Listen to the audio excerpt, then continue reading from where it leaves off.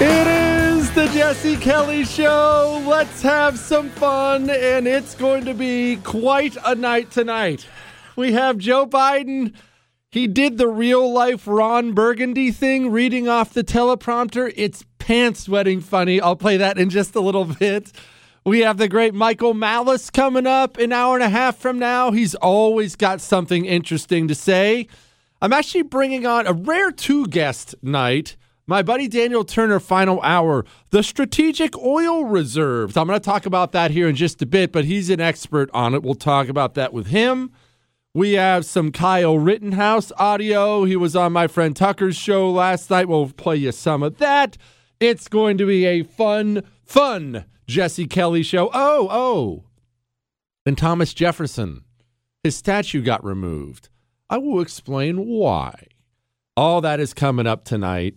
And it's going to be a good time like it always is, but we have to do something not fun at all. And this is going to be hard, so just sit with me for a minute.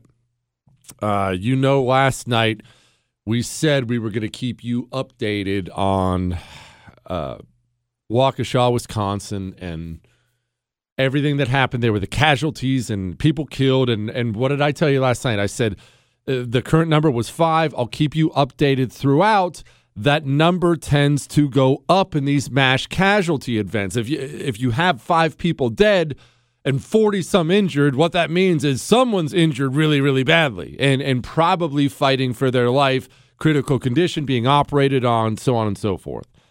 And obviously, death is one of those things that's very, very difficult to deal with.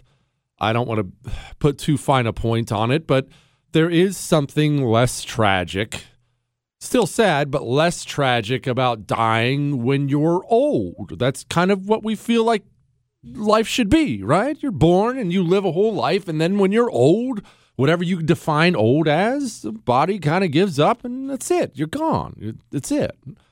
And it's not great in an event like this when an old person dies. It's obviously horrendous. It's horrendous that an older person would lose their life to some scumbag terrorists like this at the end of their life is horrendous.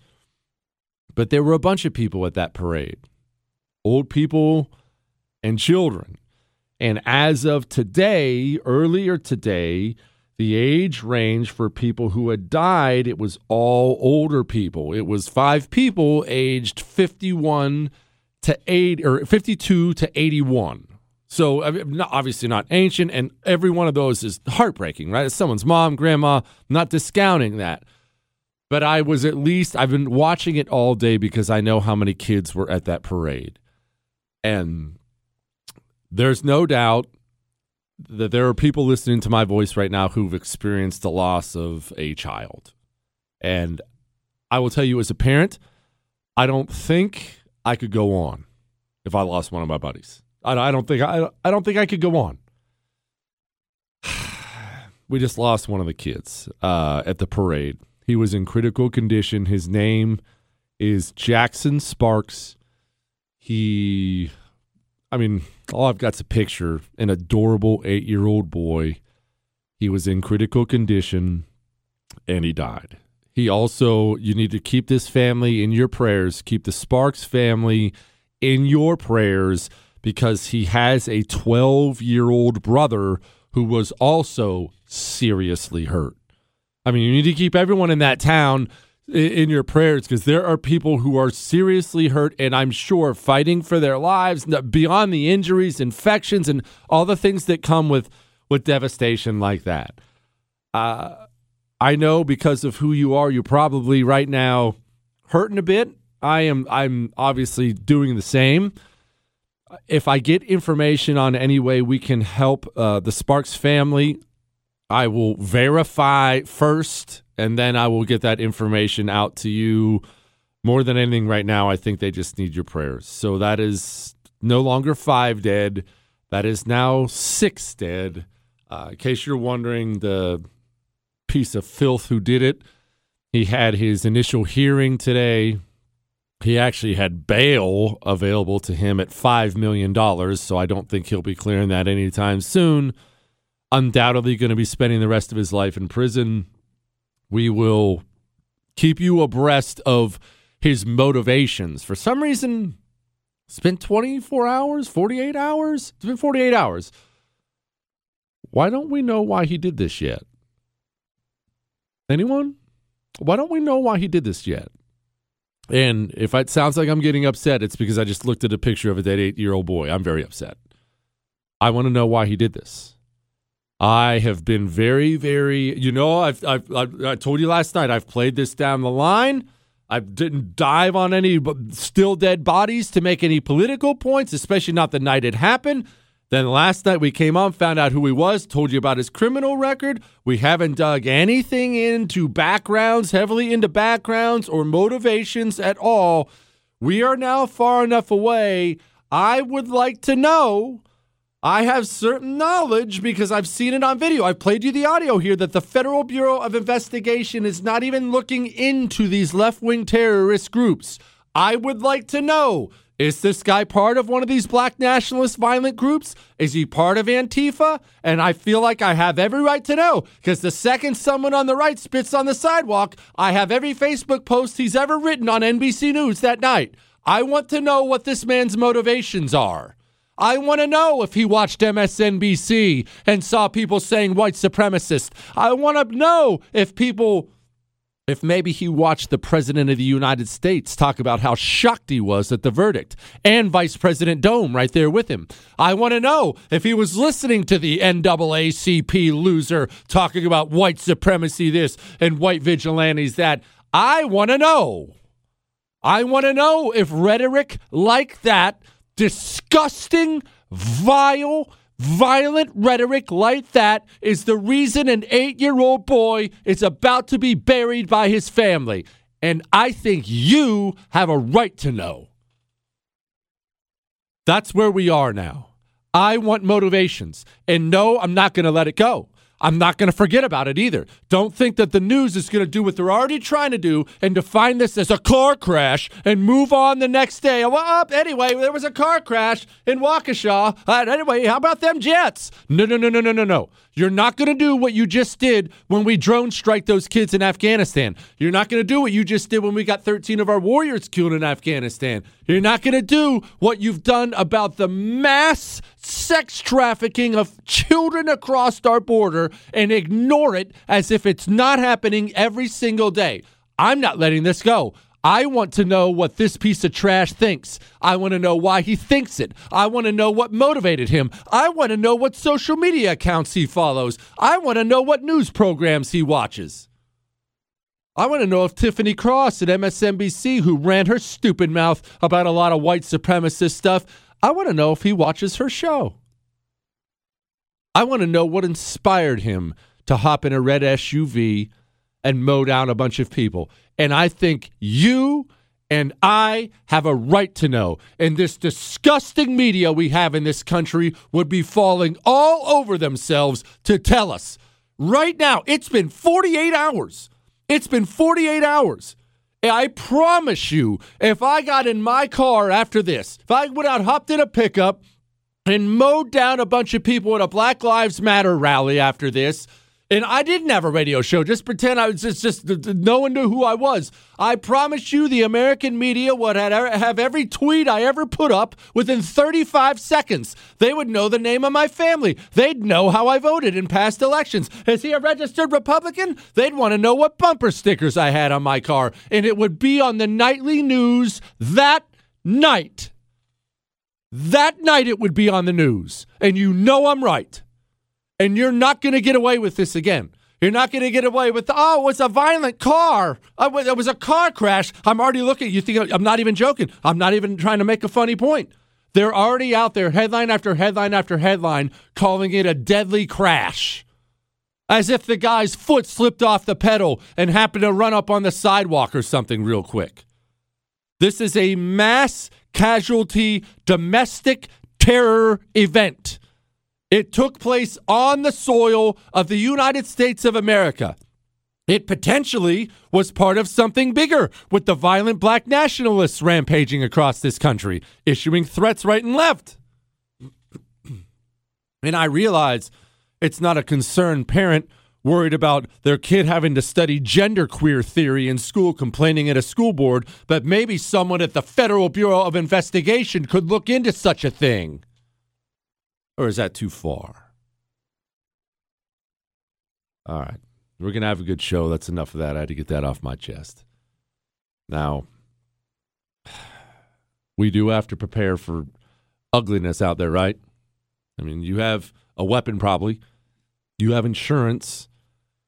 What have you done to prepare yourself against financial disaster? Have you bought gold yet from Oxford Gold Group? I'm not telling you, and never will, to go build a bunker out back of your house, although that'd be awesome.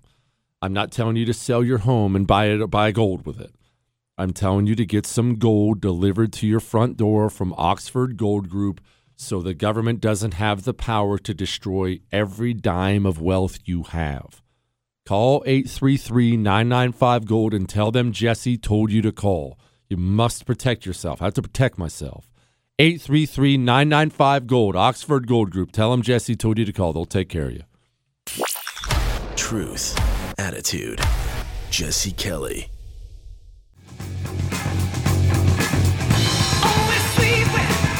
It is the Jesse Kelly Show, and I am a fat liar. Because last Friday I promised you a Mike Pence story on Monday, and I'm checking my watch now, and it looks like it's Tuesday. Totally screwed up yesterday and forgot to tell you. Well, in fairness, I didn't forget. Last Friday, you'll remember on the show, you can go download the podcast, by the way, iHeart, Google, Spotify, and iTunes. We had a great Ask Dr. Jesse Friday. It was a wild day.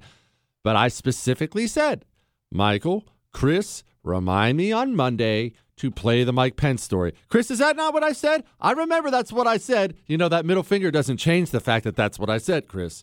Did I get reminded yesterday, gentlemen? No, I did not. So like any good leader, I'm going to pass the buck on down the line and dump on everyone below me. That's what real leadership is. Everyone knows. All right, enough of that. Let's get to the actual story. Because I get asked a lot about Mike Pence. I mean, I have you're calling me out. I have this email here. Last Friday, you promised to tell your personal story about Mike Pence in the first hour. It didn't happen. So now I'm giving it to everyone first hour. Let's take a little rewind through my past, shall we? Now, I encourage you a lot to run for office. Run for school board, city council, county commissioner, DA, sheriff. These local positions are critical to our future. Critical to taking back your town, your state. Forget about the federal government. It sucks.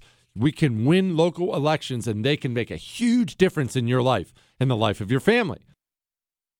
Well, shockingly, I actually do put my money where my mouth is, and once upon a time, I did run for Congress. Many already know this. I got out of the Marine Corps. I was 22, 23 when I got out of the Marine Corps. Got out of the Marine Corps, went down to Arizona.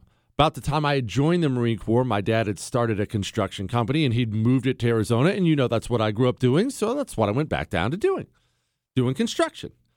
And part of doing construction, if you want to make any money in it at all, is you have to travel a lot. That's just the nature of the beast. You don't get to pick, I'm only doing construction projects 5 minutes from my house. Like, you have to do them everywhere. So it involved a lot of travel for me, especially once I got out of the ditch and started trying to work into management. Now, we started doing a project. I was living in Tucson, Arizona. Started doing a project. I'm not going to bother telling you where it was. You'd never be able to find the town on a map. The town's called Ajo, A-J-O. If you Google image searched it, it'd all be the same picture because it is tiny. But none of that matters. It was a couple hours away from my house, which was giving me tons of time in my pickup every single week. And so I, during that time, started listening to a ton of talk radio. I'd never been a political person before then, and I started reading. I had always read a bunch of history books. I started reading political books. I started to get really into politics and really concerned about the direction of the country. Along comes Barack Obama, and he's running for office at the time. This is his first presidential run, and I get really, really mad. And as everybody hearing the sound of my voice knows by now, I don't do things halfway. This has burned me several times in my life. I don't test the waters. I jump in. All in. I want to do something. Boom, let's do it now. There's no thinking about it. Now, this obviously worked out pretty well in the end because I happen to be doing this because of that. But it has not worked out so well. So I just decide I'm running for U.S. Congress. I'm running for U.S. Congress. Everyone in my life thought I was insane. I'll actually never forget when I told my sister that I was mad as can be, and I told her I'm running for U.S. Congress. Well, I have a very direct family, as you probably can imagine. And my sister, I'll never forget her response. You know what she said to me? Called and told her about this huge thing I was doing. You know what she said? You're not even qualified. That's what she said. But I start running. Now, I do have impulse control problems, but when I go in on something, I go all in on something. And so I came from, no one knew me from Adam because I'd never been involved politically, especially locally there. I wasn't even from the area. I'd practically just gotten there. But I start showing up at every single event that is public at all. If there's a county fair, I'm down there. If there's a Lions Club meeting, I'm down there. There's a local Republican meeting, I'm there. I'm getting up, giving these 2-minute speeches, and I get fired up. As you know, I get fired up. And I was really mad at the time, so I was giving these fire and brimstone speeches. And it starts to get some popularity locally. Just fast forward to the end, I ended up winning the primary. We're going to set that aside. We'll get to that as part of the story. But I give these fire and brimstone speeches. But still, all the local powers that be, this precinct committeeman and this state senator here and this guy, all the local people who hold the levers of power, they're always looking at you and saying, who is this guy? I don't know this guy. People trust what they're familiar with. They don't know me. They didn't know me from Adam. So I'm trying to, while I'm getting my face out there and giving a bunch of speeches and such, I'm also trying to gain legitimacy. I'm trying to gain some legitimacy. One of the ways you gain legitimacy when you're a new candidate running for any office is endorsements. Now, in general, once you're known, endorsements don't mean that much. You see stuff about that all the time. Chris Christie endorses this person. Bill de Blasio endorses this person. Joe Biden endorses Donald Trump. You see them all the time. It doesn't mean that much, but when you're just starting out, an endorsement means a lot. It's huge. It gives you an air of legitimacy. Well, I got to know, and this is all coming to Mike Pence. Just hang with me. This is my story about Mike Pence. I got to know a congressman from California by the name of Duncan Hunter Sr., not junior, senior. He had been the chairman of the House Armed Services Committee. There was a super powerful committee, and he heard there was this young Marine running for Congress. Decides he's going to start helping me out, at least introduce me to a couple people. He introduces me to the great man, Congressman Trent Franks. He was a congressman out of Arizona. Now, pause there. Part of running for office, a huge part of it, no matter what office it is raising money. Raising money. You need to raise money. Part of raising money when you're running for Congress means flying back to Washington, D.C. Go shake hands with this congressman and that congressman. See if he'll give you some money because they all have money. They all have these federal funds, campaign funds where they can send you their money. So I fly back to Washington, D.C. I sit down with Congressman Trent Franks. And he decides he's going to back me, and it was awesome. He endorses me, and he says, I'll tell you what, let me introduce you to my good friend Mike Pence. And I'll tell you what happened next.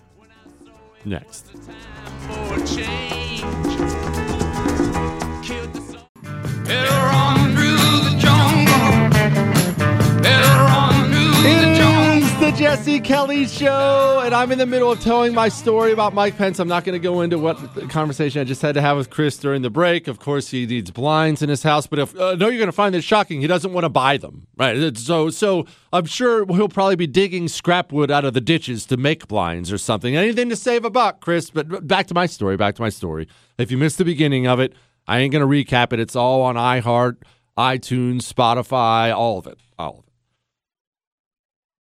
I fly to D.C. I meet Congressman Trent Franks. Good man. Shake his hand. We get to know each other real well. He decides he's going to endorse me. That's a big day. All right, I got this congressman. I got an elected person to endorse me. This is awesome. Isn't this cool? Says he's going to introduce me to Mike Pence. He and Mike Pence were close personal friends. Now, Mike Pence at the time, he was the third highest ranking Republican in all of the House of Representatives. It was a big deal. Getting to meet him was a big deal. Now, I don't get starstruck, but I really needed his support. I really needed his endorsement. So I had my campaign manager buddy with me, and we're thinking the whole time, we've just got to ask for the endorsement. We have no choice. We got to ask for it. He'll probably say no. I mean, he's this big shot. We got to ask. You don't need meeting him if you don't ask. Congressman Trent Franks walks me up to Congressman Mike Pence, puts a hand in mine, and introduces himself. I introduce myself. And Congressman Franks says, hey, this is Jesse Kelly, good man, Marine. I forget exactly what he was saying. Marine, running for Congress out of Arizona. I've already endorsed him. I support him completely. Mike Pence looks me right in the eye and tells me, well, I mean, if he's endorsing you, you can have my endorsement if you want it. I didn't even have to ask. The third highest ranking Republican in Congress just offered me. This is a huge moment. We went out and we celebrated that night. We had a couple cocktails. We had a steak. It was that big of a deal because immediately the press people, our press guy, puts out a statement to all the local newspapers. Jesse Kelly, endorsed by Mike Pence, gets you in the papers, gives you legitimacy. It's a big deal. It's a huge deal. It's a great moment. Of course, we throw it right up on the website, endorsed by Mike Pence. It's a big moment in the campaign. Now, fast forward just a little bit. During that time in the race when I got the endorsement, it didn't look like anything was going to happen during that year. But Barack Obama had just been elected, and then he passes Obamacare, and the country's enraged about it. The country's enraged about it. And it starts to look like there's about to be a red wave. And I was in a blue district, but kind of purple. The congresswoman was Gabrielle Giffords, powerful fundraiser. She was popular, so it wasn't thought that she could be beaten originally. Now it looks like everyone's too mad at Obama. Let's beat her. So what do you think happened when the waters got warm? All of a sudden, this race no one else wanted to jump in. Everyone wanted to jump in, and the establishment Republican Party decided they didn't like me because I didn't follow orders all that well. There's a rumor I disrespected a U.S. senator that is false out there. We're not going to go into that right now. It is false, Chris. There's a rumor I disrespected him to his face. I'm not saying that's true. But I wasn't exactly someone who played ball with these people who thought they were powerful. So they decided to back a state senator from Arizona. He was going to be their boy. And not only did they decide they were going to back him, I had been running for, I don't remember the number, 4, 5, 6 months, and I'd probably raised $300,000 or $400,000, which is not a lot, but that was considered good because no one had ever heard of me. They not only decided to throw this state senator in the primary against me, they raised him $500,000 on the first night. They had one party with all these rich people and raised him $500,000 on the first night. He's, of course, everybody's boy now. Every elected Republican's boy. All of a sudden, my campaign starts getting phone calls from Mike Pence's office saying, why does Jesse have an endorsement from Mike Pence on his website? That never happened. To which we responded immediately, we actually have a picture of Mike Pence with Jesse, and yes, it did happen. And they responded back, doubling down and saying, not only did Mike Pence never even endorse Jesse, Mike Pence has never even met Jesse. I met him surrounded by about 50 people. Like I said, there was a picture too. They continued to call until I removed Mike Pence's endorsement off the website, claiming he'd never even met me. Why did that happen? I don't understand, Jesse. Where's this going? Let me tell you why it happened. Because it was thought that state senator was going to beat me in the primary. I mean, all the powers that be said he was, right? I mean, he's got all this funding. He's an established guy. He's a state senator. He's very important. They all thought he was going to beat me, and Mike Pence didn't want to be on the wrong end of a congressman from Arizona. You see, you keep power in the House by having other congressmen backing you. Mike Pence liked that power a lot. He liked being the third-ranking member in the House of Representatives. He liked it so much, he was willing to go back on his word without a second thought the second some big shot state senator gets in the race. Oh, it should be noted, just so you know the end of the story, I went on to pound that state senator into dust in the primary. I think I beat him by like 7 points. It was over a half hour into the night when the votes started coming in. I destroyed everybody. And it should also be known, I walked back into Mike Pence's office after that was done. And look, I guess I should say to his credit, he apologized and said he was wrong. But I get people texting me. I get people emailing me a lot. Mike Pence this and Mike Pence that. What do you think about Mike Pence? I don't know that I'm the one to ask because I have this thing, and I'm not saying it's right. I'm probably wrong. I'm probably a bad person here. But I do have this thing. And maybe this is a Marine Corps thing. It probably is a Marine Corps thing because I've been in combat, and it's just maybe it's that.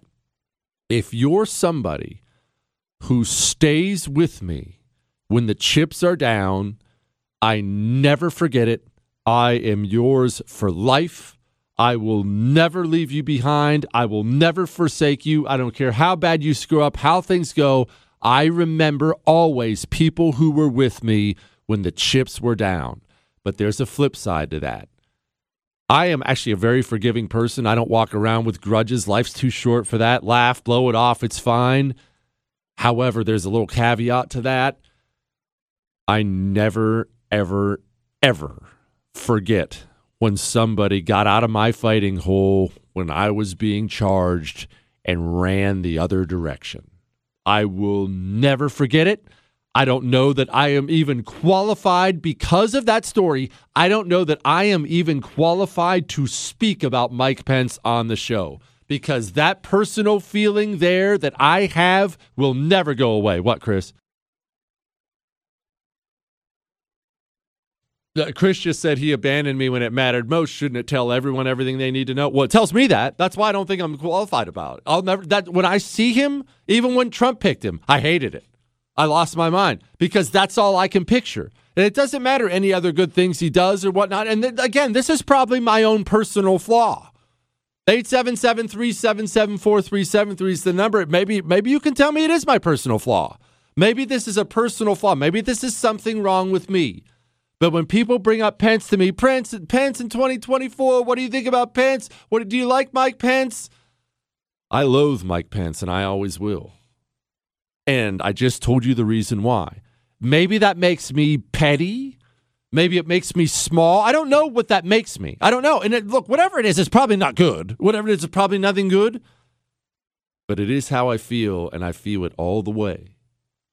I like people who stay with others when the chips are down. I mean, how often do I talk to you about Mike Lindell in MyPillow? You realize when Mike Lindell, when he was going off about all that election stuff and saying this is wrong, something's wrong, that was at a time when even so many voices on the right were saying, oh, shut up, oh, election's over, don't talk about it anymore, you're crazy, Mike. And yet Mike Lindell kept going and kept going and kept going because he believed that much in doing what was right and swimming against the tide. So when I bring up things to you like their huge sale on MyPillow right now, the original MyPillow that was $69.98 is now $19.98, it's not just because I love the daggone pillow, and you know I do. Everyone does. Who doesn't love a MyPillow? I believe in putting my money where my morals are. Mike Lindell was somebody who stays with you when the chips are down. That doesn't mean something to me. That means everything to me. Go to MyPillow.com, use the promo code Jesse. Go get the greatest pillow around for $19.98 and get one for your spouse, too. MyPillow.com, promo code Jesse. Enjoy. You're listening to The Oracle. You're going to love this one. It's a scream, baby. The Jesse Kelly Show.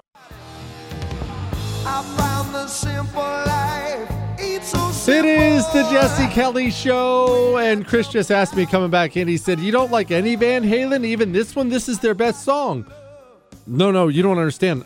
I know that's their best song, and it still sucks. So that should give you all the answers you need, Chris. 877-377-4373. So Joe Biden, I don't know if you've ever had the opportunity to read off of a teleprompter before. Well, I've had once or twice. I prefer no teleprompter. Like my TV show. By the way, Jim Jordan's on my TV show on the first night. My TV show is on 9 p.m. Eastern every night on the first TV. Got Jim Jordan on to talk about Merrick Garland. So on my TV show, they have offered me, when I renewed my contract, a teleprompter. And you know what a teleprompter is. It sits right there and someone else writes down a bunch of words for you to read. I prefer just to do everything off the cuff. I don't even really prepare for the radio show. I just do it off the cuff. But I have read off them before, and you do have to be with it enough to know the things you're supposed to read and the things you're not supposed to read. A lot of innovation. Because of the actions we've taken, things have begun to change. End of quote. In the past 3 weeks. End of quote. Gosh. All right. 877-377-4373. Don't forget, we got Michael Malice coming up about 40 minutes from now. Marianne in North Carolina, go. Yes, I'd just like to say we're having a lot of problems, and I don't think bad about you, Mr. Kelly. I think you always stand up for the little people. So I wanted to tell you about something that happened to me on Friday. I went to the bus station to take the bus to go get some food from the church. I was carrying 2 suitcases. A man came up to me. I recognized him. I know he's homeless. He told me that he needed gloves. I had an extra pair of gloves. He said he needed food. I gave him all the food I had. He said he needed a way to get to the clinic. So I gave him a bus pass for $30, 30-day pass. And then he said, you need to give me your coat. So he forced me to take off my coat at the bus station. So I'm all in favor of helping people, but I told him, I really needed that. He said, no, I need it. So you have to give it to me. So I've had a lot of things happen to me like that recently. A man who said he'd been hired as a chef in the International House of Pancakes on November 3rd. He said he needed $46 for food. I said I could give him a peanut butter and jelly sandwich. He said no. He flagged down another man blocking my movement so I couldn't walk home coming off the bus. And he tried to prostitute me for $10 with the money that he borrowed from the other man. I also had another incident like that happen in the coming home from Dad's grave on Veterans Day, right before Veterans Day, and a man tried to force me in his car. And this man had to be like 60 years old. I was like, did he also hold on? Did he also work at IHOP? No, I don't know. Okay. He came out of McDonald's. I want to make sure we weren't having a problem. Go ahead, please. Yeah. So I just wanted to tell you, standing up for the little people, and I don't mean people are small in height, but people are small in stature. I guess this is just a free-for-all, and people think they can just... Appreciate the phone call, Marianne. Big John in Spokane, Washington. Go ahead, bud. Yeah, I'm an Air Force guy. You like giving a hard time to that whole thing with Pence. It's because he lacks honor. Yeah. Honor. I will break your heart. I will break your car. I'll break your water heater, but I will never break my word. I appreciate it, John. Appreciate it. Semper Fi, my brother. No, that's probably is it. Look, I'm glad people enjoyed my Mike Pence story. In case you don't know what they're talking about, you're going to have to download the podcast. Not telling the whole thing. It took me about 20 minutes to tell that story. I just got done telling it. iHeart, Google, Spotify, and iTunes. I get asked all the time what people think about Mike Pence. What do you think about Mike Pence? What Pence this? I have had a very personal dealing with Mike Pence before. Very, very, very personal. And that personal dealing with him has stained that for me forever. But I do want to make one more point here, about I opened up the show. I was upset because a young man, 8-year-old boy, died in Waukesha. He had been, they were working on him, and he ended up dying. So I do want to reiterate, rhetoric matters. Rhetoric matters. We've played for you the compilation a whole bunch. We're not going to play it again about all that. Kyle Rittenhouse, he's a white supremacist. White supremacy, it's white supremacist. Can you believe this white supremacy stuff? Rhetoric matters a lot. You can't get on there and lie like that continuously and then wash your hands of it when some nut job goes out and does something crazy. And you know how loose I am behind the microphone here, how much fun we have and whatnot. You know that. But I can't get on here and basically tell people to go hurt somebody, even if that was legal, which it's not. I shouldn't. I have a moral obligation not to, because I don't know if there's some half-crazed wingnut out there with an SUV who may go aim it at people. There is a price to pay for what these people have done. This rhetoric, Nazi white supremacist, Nazi white supremacist, Nazi white supremacist, comes with a cost. It comes with a high cost, a really high cost. It's awful. It's absolutely awful. All right. Leanne in Colorado, go. Hi. First of all, my heart goes out to the family in Wisconsin with their 8-year-old son, and I know their 12-year-old son is in critical condition. They're in our prayers. Yes, ma'am. But I also wanted to discuss the upcoming 2022 election. If things don't change, I'm afraid that the Republicans have lost forever. Nothing's come out of Arizona. Nothing's come out of Georgia, and I don't know why it's quiet. Well, I don't know why it's quiet either. And I won't say nothing has come out of Arizona. Nothing has come out of Georgia. We've had audits and such where we've had information. Now, have we had wholesale changes to make sure that the cheating stops? No, we haven't. But oftentimes it is enough to make them, just to let them know you're watching. Letting them know you're watching oftentimes is enough. No, I'm not saying we've done enough. We haven't. We have a lot more to do. But that's all we have for now, okay? All right, it's time for two things. One, I know you like history. We're going to talk about a Thomas Jefferson statue coming down, and we're going to talk a little bit of history. It actually takes us clear back to China. That's one. Two, I'm going to say something, and you're going to hate me for it. Well, a lot of people are going to hate me for it, but I'm right. Hang on.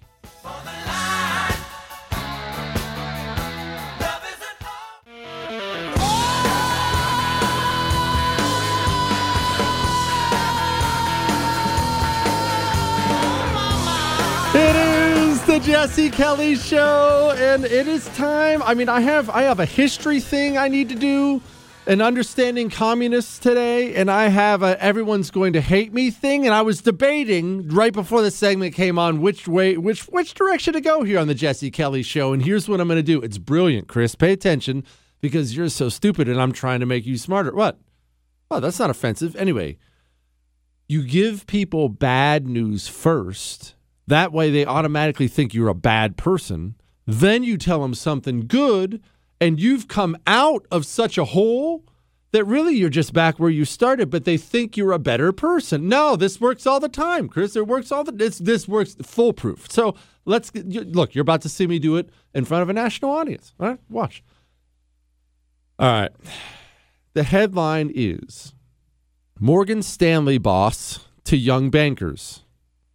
You're nuts if you're not in the office. You see, I'm just going to set this aside because this is not about Morgan Stanley or anything else. We have entered into a different era. COVID really, really ramped this era up. It really sped it along, the idiotic COVID lockdowns. We've entered an era where everything is so automated. Everything is so online. Many people, they don't have to go into a job anymore. And it's not just employees. Employers are discovering rapidly, I don't have to have everyone here. I know several gigantic corporations. I mean, corporations with more money than Fort Knox are actually reducing their office space around the country as we speak because of coronavirus, have, quote, realized, we don't have to have 50,000 square feet of office space. We can run it with 10,000 square feet of office space, significantly reduce our overhead, and get the production out of people. They can just work from home. But I'm not talking about the mega corporations. I'm talking about you. And I'm talking about me. I know you're going to be upset about this. I get it. Totally warranted. Nobody likes the guy who tells them a hard truth. You need to put on your work clothes and you need to go to work. You need to physically remove yourself from your home, get in a vehicle, and go to work. And obviously, it goes without saying, this doesn't apply to people who have to take care of kids and parents. And I get all that. So don't do the thing where you pretend to be offended. I'm a stay-at-home mom. I don't care that you're a stay-at-home mom. It means nothing to me. I don't care. Remember, I don't care that you're offended. If it's an option for you, especially young people, older people may be able to get away with this. I mean, people who've been on the job at a specific career for a while, but especially younger people. I don't care whether you're 15, 16 at your first job, 25, 30 years old, get your butt into the office. I know you're allowed to work from home. The boss told me I could. I get it. I get it. The boss, believe it or not, the boss is going to tell you you can do lots of things you actually shouldn't do. But we're going to set that aside from now. I know the boss told you you can work from home. Believe me when I tell you, he has a bunch of insurance reasons behind that, HR reasons. They're all worried about COVID liability if you come to work and get sick. He has a lot of reasons why you're, quote, allowed to stay home. It is important for you, and I'm not worried about him, it is important for you to take a shower, put on your business attire, whatever that business may be. I don't care whether you're turning wrenches at Jiffy Lube or whether you're in some big law firm. I don't care what it is. Take a shower, put on your business attire, and get your butt into work so your boss can see you and speak to you face to face, eye to eye. No, your Zoom call is not the same. I know people think it is. Believe me when I tell you, human beings were created for person-to-person contact. Look, that's why Kamala was created. No, quit, Chris, stop. We're not going to get sidetracked here. Human beings were created for person-to-person contact. It is important for you and your boss to be at work together. He needs to see you hunched over your desk. He needs to see you turning wrenches. He needs to see you doing whatever you're doing. He needs to, on occasion, have a passing something to you that may not be about work and may make all the difference in the world. Do you think he's going to make that special Zoom call to you at home? I know you're young and ambitious. I know you want to get ahead. Do you think he's going to make that special Zoom call to you at home? Hey, be on at 4:15 so I can ask you if you play golf. Of course not. But he's going to ask you if you're sitting there at the desk. Oh, wouldn't you know it? He was in a foursome this Saturday. He was supposed to play golf in a foursome this Saturday. Chris, a golf foursome. Good grief. He was supposed to be in a foursome this Saturday. One of his buddies just canceled last minute. This course is not going to let us on unless we have a fourth. Hey, Bill, I see you over there. Do you golf? I need a fourth on Saturday. There's your next promotion, a round of golf with the boss on Saturday. I know that sounds old fogey-ish. I know it sounds old school. Believe me when I tell you it's critical. Critical. I know you're in sales, and you can just do that sales call over Zoom. I got my jammies on. I don't want to turn off Netflix. I know life is easier when you never have to leave the house. For your own sake, get up and clean yourself up and leave the house. You know they're building us a studio. Since I've signed, obviously, with Premiere, and the Premiere is freaking huge and awesome, and they're just taking good care of us. They're building us a new TV and radio studio. And do you know that all I would have had to do was ask, and they would have built all of that right in my home? Think how nice that would have been, right? I mean, how nice does that sound? Jeez, Jesse, you're crazy. Get up. Shoot, I'd be talking to you right now in my sweats. I'd be wearing sweats and a wife beater with a big old Doritos stain on the front of it. Just total white trash it out. I could have. You know what would have suffered? The show. You know what I have here? I have microphones. I have Chris. I have Michael. I have news articles in front of me. I have sound bites. I I have a work environment that has me ready to sit down and do a show because I'm not at home. I'm not sitting right next to a fridge that may or may not have Totino's pizza rolls in it. I'm not sitting right next to my pajamas, a comfortable chair. Oh, the wife's downstairs. I think I'll go see her during the breaks. I know it sounds nice, but hear me out. If it is at all an option for you, go to work. I know traffic sucks. I know. Believe me, I drive in it every day too. I wish that someone had invented some way for me to teleport to work. They have not.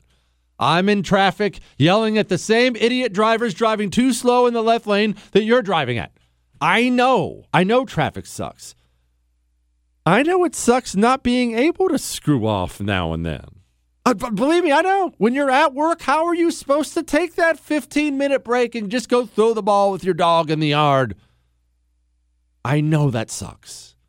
Believe me when I tell you, especially when you're on the younger end and you're trying to make it to the top end of whatever that field is. Again, I don't care what that field is. I don't care if you're selling RVs, construction, management, own your own. I don't care what the field is, especially if you're in the younger end trying to make a name for yourself and make it right now when every other person in the country who's in your age group is taking advantage of, I'll work home in jammies. You're the guy or you're the girl who shows up every day.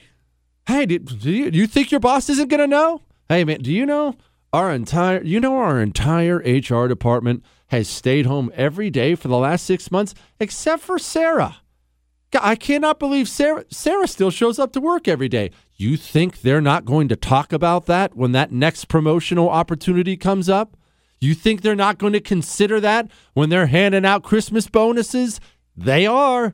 I promise you they are. There. That was old fuddy-duddy Jesse. See, Chris, every once in a while, it pays to have a dad who is a little harsh and a total business guy. Because if I had ever told my dad, I'm going to stay home, they're letting me. You see, the office is allowing it because of coronavirus. I would worry, honestly, legitimately, that he would be flying down here at my age just to bop me upside the head and say, get your lazy butt into work. Are you going to be some loser your whole life? And everybody needs a dad like that. Everybody. There. Just helped everyone out. Now, hear me out here. I've thrown away enough money at bad companies, so I'm not judging you. I've talked to you before about TV subscriptions I've had to cancel, sports leagues I've been obsessed with, and now I won't watch anymore. But I've supported them. I'm tossing my money at people who hate me, so there's no judgment here. But if you still have AT&T or Verizon or T-Mobile, I mean, Pure Talk is making it so you're running out of excuses. Because Pure Talk makes it total cake to switch over. And I mean total cake. It's all done over the phone and the mail, and it's easy. Their customer service is based in America. You talk to an American. You save a fortune. The average family saves over $800 a year, and their CEO is a Vietnam veteran. Save some money. Go with a company that doesn't hate you and your values. Put your money where your morals are. Dial pound 250 and say Jesse Kelly, and that'll actually save you 50% off your first month. That's pound 250 and say Jesse Kelly. Is he smarter than everyone? Who knows? Does he think so? Yeah. The Jesse Kelly Show.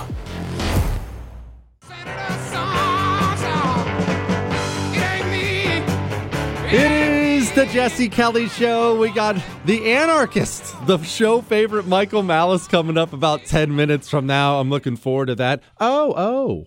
And before I forget, we have former Speaker of the House Newt Gingrich on my television show tonight. Remember, I have a TV show on the First TV every single night at 9 o'clock Eastern. So 9 o'clock Eastern, go enjoy. Newt is a sharp dude. Now, I was already old fuddy-duddy once. Let's talk about politics for a minute. I'm going to get to these statues of Thomas Jefferson, and we're going to do a little Chinese history and whatnot. Just hang on a minute. But let me be old fuddy-duddy one more time during the show. And this definitely comes to politics and business world and everything else. There's a brand out there called Heaven Hill brand. And they actually make a Rittenhouse rye. Booze. It's just booze, right? A bunch of people apparently were buying Rittenhouse rye in the wake of the Kyle Rittenhouse verdict to celebrate. Well, that's good, fine, whatever. Good, fine, good for them. Okay. Heaven Hill Brand decided to make a public statement, and this was their public statement. And pay attention, because this is going to apply to everybody, not political, not just whiskey drinkers, this is going to apply to everyone.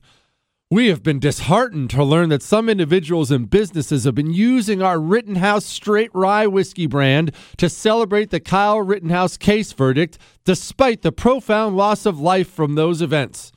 There is no link between our Rittenhouse Rye brand, which was started post-prohibition, so on. It doesn't. Look, I'm not even going to read the rest of it because it doesn't matter. There is something that is very difficult for people to do. It's very difficult for me to do.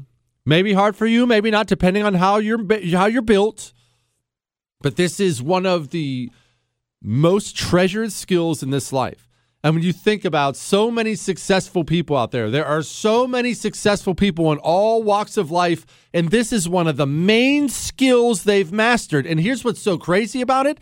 It's one of those things anyone can do, and very few choose to do it. And if you were to choose to do it in your life, it's unquantifiable how much more success you'd have. You want to know what that thing is? You want to know what that skill is? It's pretty wild. Shut up.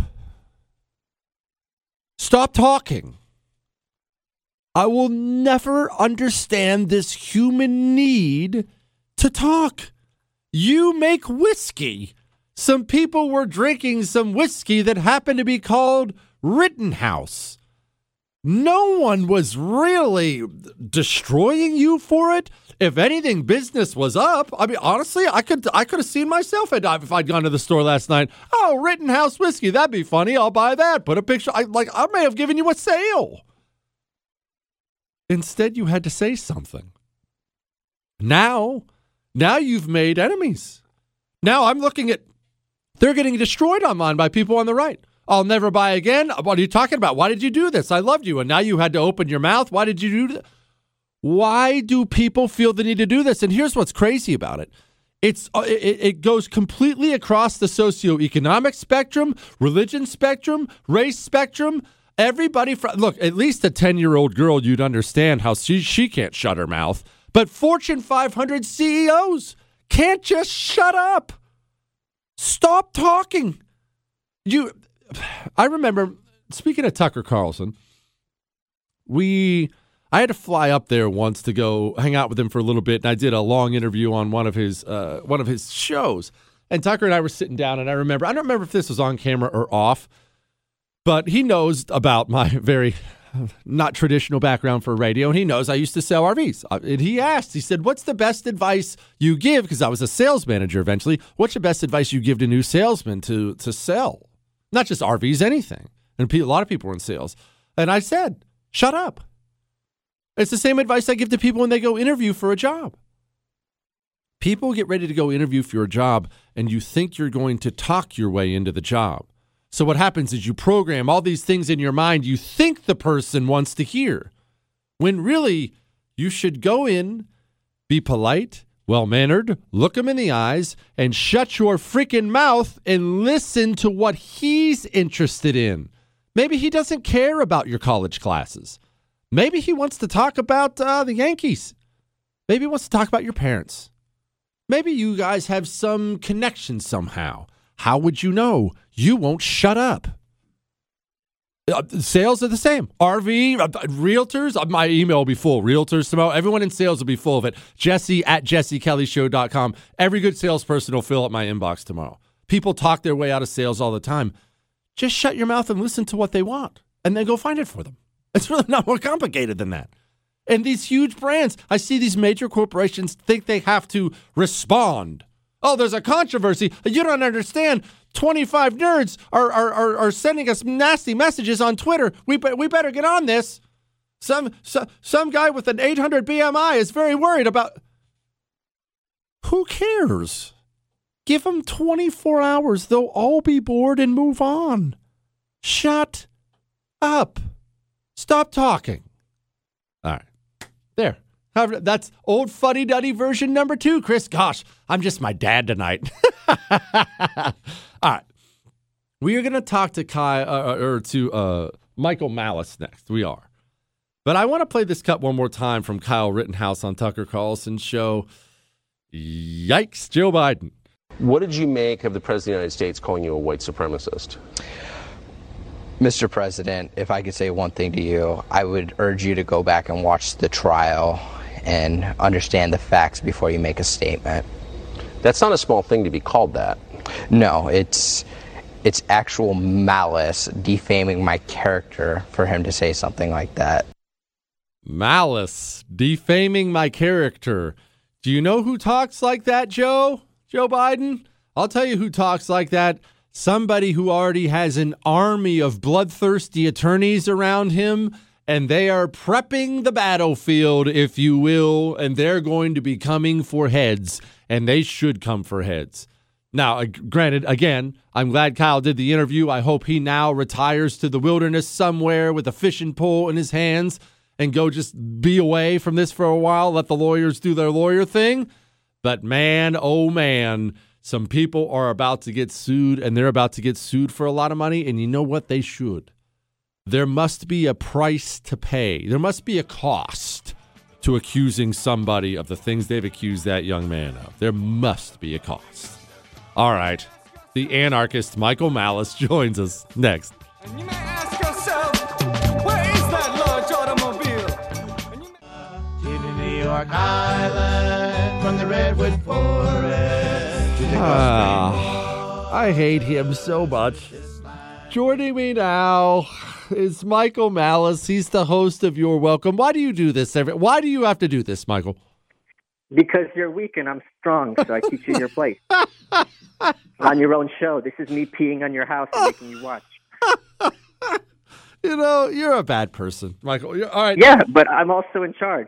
Okay. All right. Look, I'll just let it go. I'll just let it go from now. You had something. I know this is rarity for you, but you had something I thought was pretty brilliant to say last night when you were talking about conspiracy theories and conspiracy theory this, and why do they call it a conspiracy theory, Michael? It's a very useful mechanism when people are in charge, that if you throw out the term conspiracy theory, that means any questioning of their motives or allegiances can be dismissed without a discussion. And if you tell anyone, no matter who they are on the political spectrum, that international elites have more allegiance to each other and to their power than to the countries in which they happen to have been from or where they reside, no one's going to disagree with that. That's a conspiracy. Okay, you're right. They don't. They obviously do now. It's painfully obvious to anyone paying attention that they are not loyal. The people who run this country, they're not loyal to America, and other Western nations are certainly going through this too. Now, here's what I struggle with, Michael.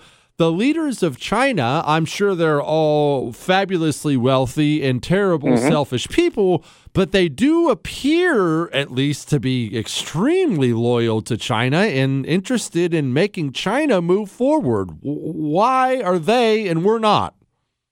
Because their only capacity to power is to maintain a powerful Chinese government. If a president gets out of office, if a senator leaves, he gets to be a lobbyist. He gets to be some kind of secretary of transportation. So the incentives are completely different for someone in a totalitarian country where there's only one path to power, as opposed to someone in Western countries where there's that revolving door between Hollywood and D.C. and the media elites. Okay, where did we screw up in the West, Michael? Clearly we messed something up. Go ahead. The Constitution? Oh, please, fire away. Because we had the Articles of Confederation, which worked the way the Constitution was supposed to work, in the sense of it being an effective bulwark on the federal government. And we learn about it in schools in one sentence when we're taught, well, we had the Articles of Confederation, but no one could get together and do anything. Yeah, that was the whole point of the Articles of Confederation.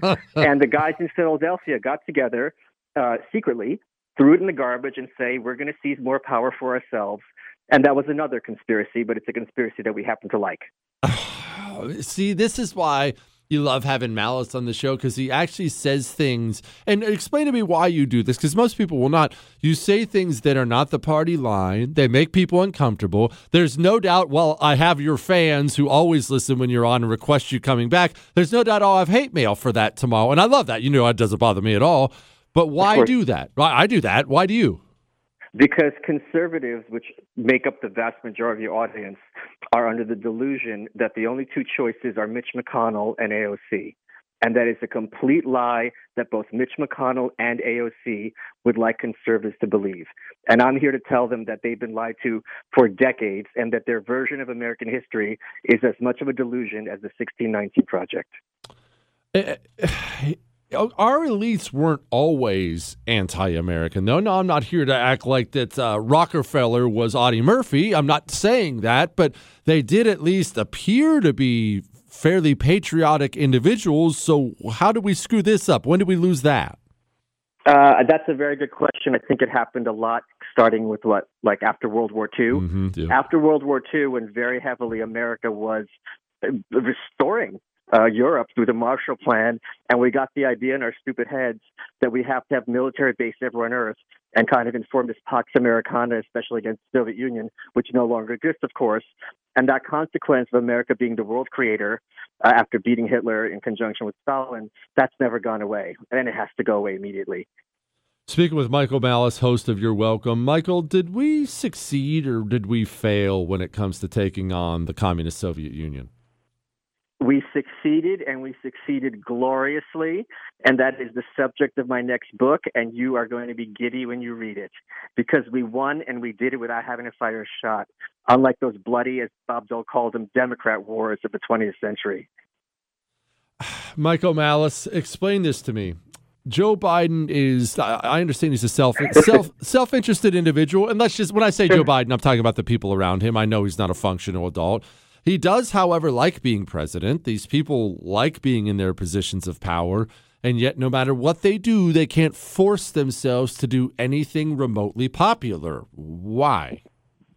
Because the feedback mechanisms in the White House are completely detached from reality. I'm very much hoping, and I'm sure you're hoping as well, that Joe Biden comes out and denounces Kyle Rittenhouse and doubles down, because that would be the most effective way to turn middle America from him and from, more importantly, his cronies in the corporate press. They're not. If they just spent 5 minutes on Twitter reading the accounts of people who disagree with them, they'd have a much better understanding of what the opposition is in America to their principles and their values. But even that is beyond them. Okay. Because they're so up their own butt and they think their opponent is like Jonah Goldberg. Okay, so why don't they, though? I mean, I don't know. I know you do this as well. I do this as well. I'm painfully aware of what my enemies think of me. I'm aware of how they think about issues. I know exactly how these people think, specifically so I can defeat them. They don't feel the need to do that to us? No, because they're destined to rule in their own minds. They've been taught this in their colleges, and they're reinforced this by their peer group. So there's no reason for me to waste my time from their perspective on people who are stupid and beneath me, who might be kind of an annoyance, but are not going to interfere with my divine right to rule over this country.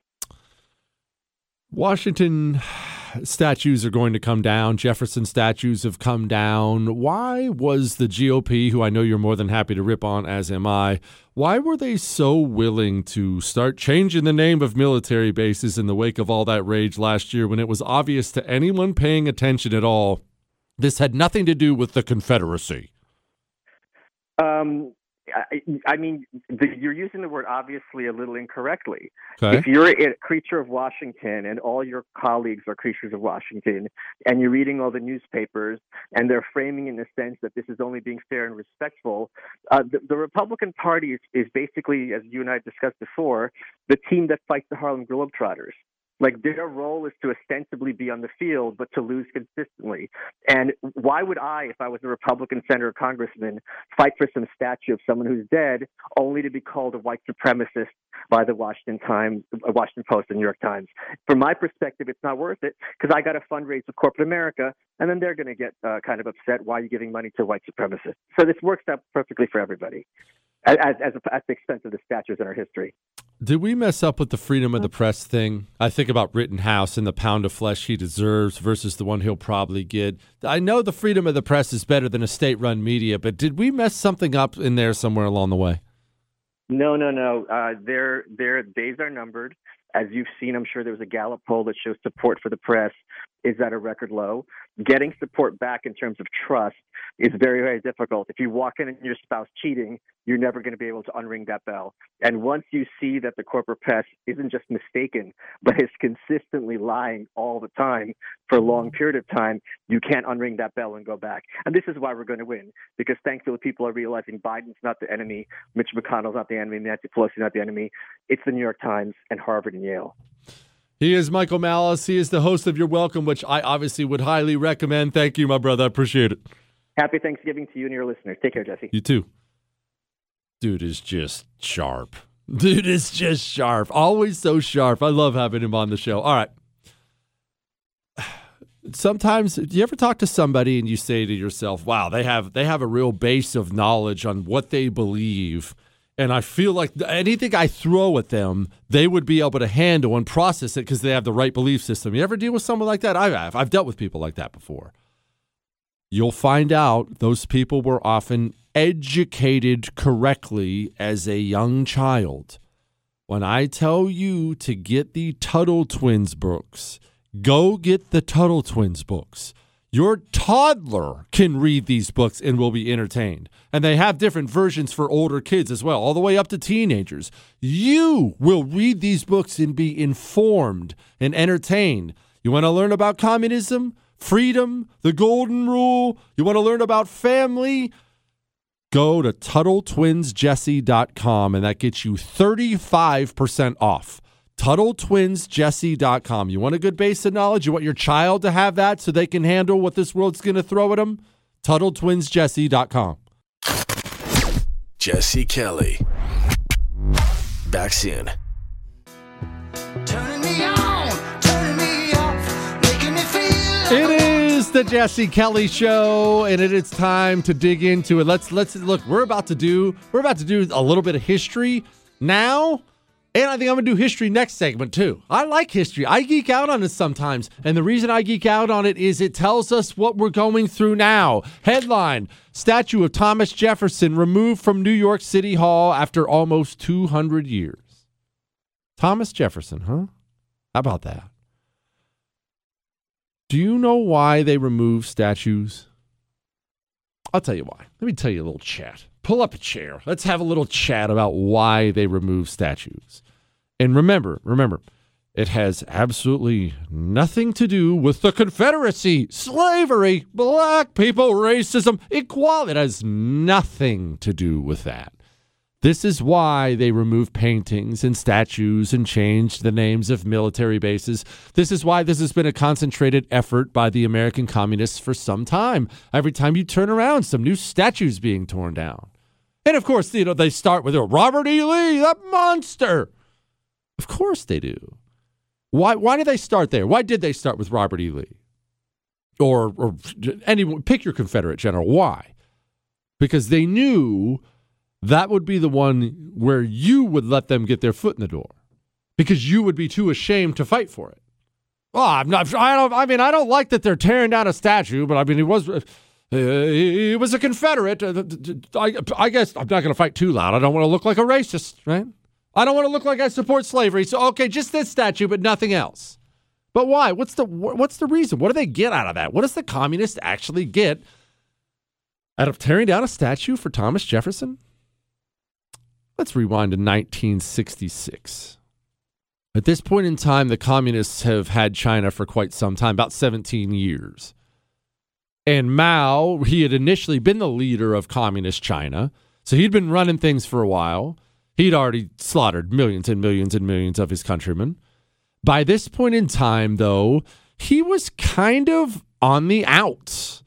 I'm not going to say he was hiding in a cave in the mountains somewhere, but he wasn't really number one. Felt like he had a bunch of people crowding him out. He really didn't like it. So Mao, remember Mao learned from Lenin. Mao learned from Stalin. And Mao decided to crank up something forever known from that point on as the Cultural Revolution. You see, that's not just a word. That's actually something that happened in China in 1966, the Cultural Revolution. But what was it? Well, Mao decided that he needed to organize a campaign. He was going to organize, stop me if any of this sounds familiar, the students, high school and college students in his country, thought those would make a prime force for communism. Not that that kind of thing would ever happen here, by the way, but just in China, just in China. He thought that age group would be primed for revolutionary thought. That age group is generally primed for some kind of struggle, be it good or bad. That's why that age group joins the military. That's why they become communist revolutionaries. They're ready, you're that age. That's the array. Let's get it on, baby. You're ready to fight something. And he decided to pass out something that's called the Little Red Book. You can go look it up. It's a bunch of nonsense. It was a bunch of communist ideas, communist thought. Of course, nothing specific. And they went on a campaign against what he called the Four Olds. The Four Olds. In case you're wondering what they were, well, they're all basically the same, and it doesn't make any sense. I could tell you. I mean, it's old ideas, old culture, old habits, and old customs. Really, just one word would have been fine for all those. So again, where are you going with this? I don't understand. The Four Olds, what's this have to do with Jefferson? Hang with me for a second. They then went on a murderous rampage through their country because of the Four Olds. And they began rounding up not only Mao's political opponents, but they began rounding up so many of the people, anyone they could find, who had any major ties to the history of China. Remember, we hate China now, but there's no country with more rich history. I mean, all the way back to the dynasties of old, just stunning history in that country, thousands of years, amazing history. And they started destroying it. They would actually go into people's homes, and people would have books back then about all their ancestors. You could flip back through the pages. Oh, there's great-great-grandpappy Ming or whatever his name was. How cool would that be? Your whole family tree. They would find those books. Sometimes they would kill the people, sometimes they wouldn't, but they burned the books to ash so they didn't exist anymore. They would go to cemeteries. Kind of weird, right? They'd go to cemeteries and they'd destroy them. They'd dig up the bodies. They'd wreck the tombstones. That doesn't make sense. I don't understand. They would go to, speaking of, actually, I believe, I forget the name of it, and plus it's going to be in Mandarin, I'm not going to be able to say it, but a major figure in the Ming dynasty, speaking of the word Ming, they actually found one of the old sacred tombs of a ruler, I believe, and they destroyed it, tossed the bones out. Now, for me, somebody who geeks out on history, that makes me sick to my stomach. You could be looking at that today, but instead they wrecked it. But why? I mean, they tore down the Buddhist temples? In a predominantly Buddhist nunch? I don't understand. They tore down the old paintings. They tore down the old statues. They tore down anything China was. Why? Well, for the exact same reason American communists tear down statues of Thomas Jefferson and Robert E. Lee. You love your home. If a communist showed up at your home and asked to burn it down right now, you'd say no. Unless that communist could figure out a way to make you hate your home, make you think your home is evil, and then take any connection you have to your home away. No. I just thought that I want to burn down your home. Don't you understand that's an evil, racist home? And go look. You don't even have family pictures in there. That's not even your home. When they tear down statues, that's the equivalent of them tearing down your family pictures, removing all your personal items from your house. Soon, it's not worth anything, and the communist is then allowed to come in and burn it down. He wants to burn down your history, because if he takes away any mooring you have to the history of your country, then he can rebuild it any way he sees fit. You'll never sign on for communism when you love your home. But if he can wreck it, if he can first wreck it, you just might. What history, American? I'm looking around. I don't see any history at all. But you don't even have statues. You don't even have any history in your country. And any history you have is evil and racist. Just let us rebuild it. Remember that the next time some loser suggests changing the name of a military base because it has a Confederate general on it. These people don't want to destroy the Confederacy. The Confederacy's been destroyed for some time. These people want to destroy you. I'm not done with history just yet. Hang on.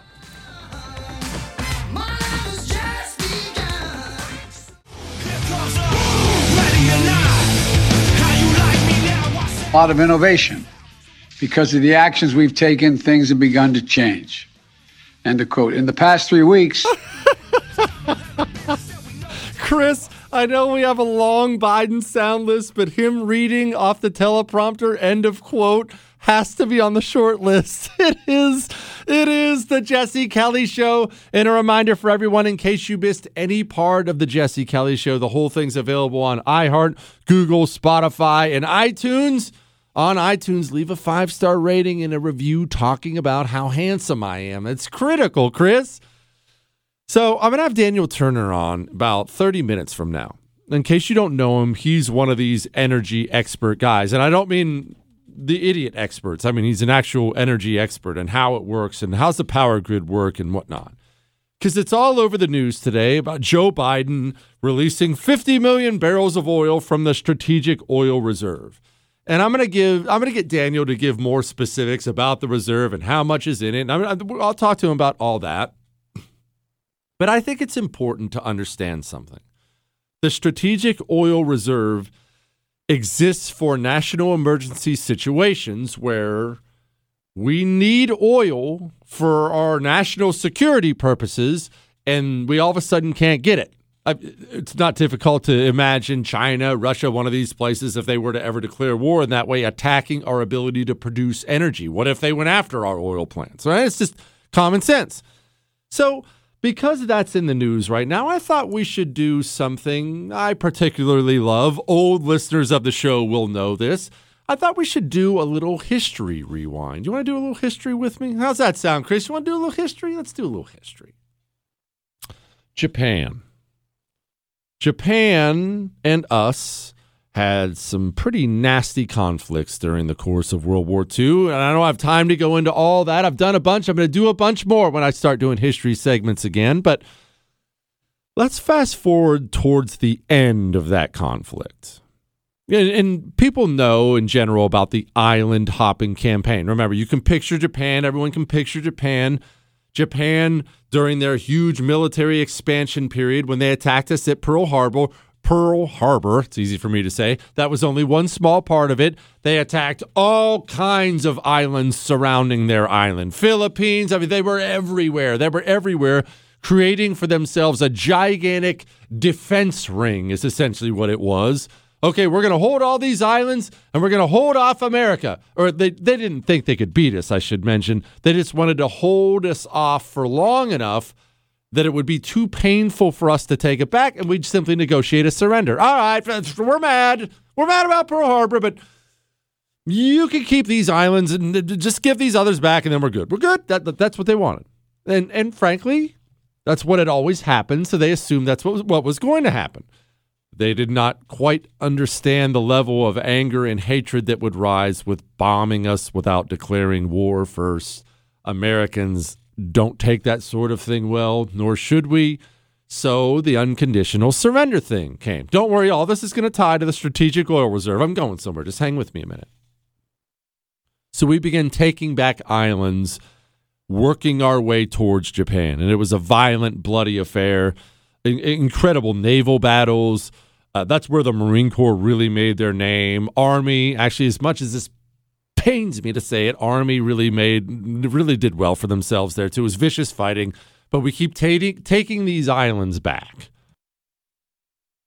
Eventually, we take back a couple islands. One's called Tulagi. The other one's called Okinawa. Those islands were close to Japan. The idea always was, let's take enough islands back, and when we take islands, let's build an airfield on our islands, because remember, air power is everything. Let's build an airfield on the island, and then that'll allow us to launch planes from here and go bomb wherever the next place is. We take Tulagi, we take Okinawa.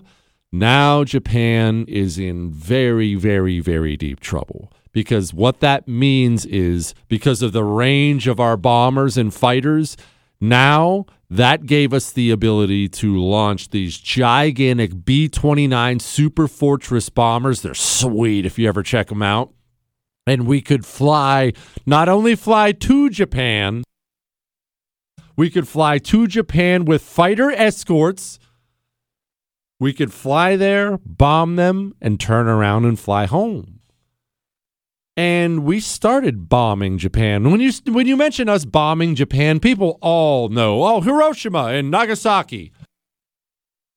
A lot of people don't know we killed twice as many people as those cities in Tokyo. We firebombed 100,000 people to death in Tokyo. And people who do know that, many of them don't realize, I believe the number is over 60 different cities across Japan were bombed by us.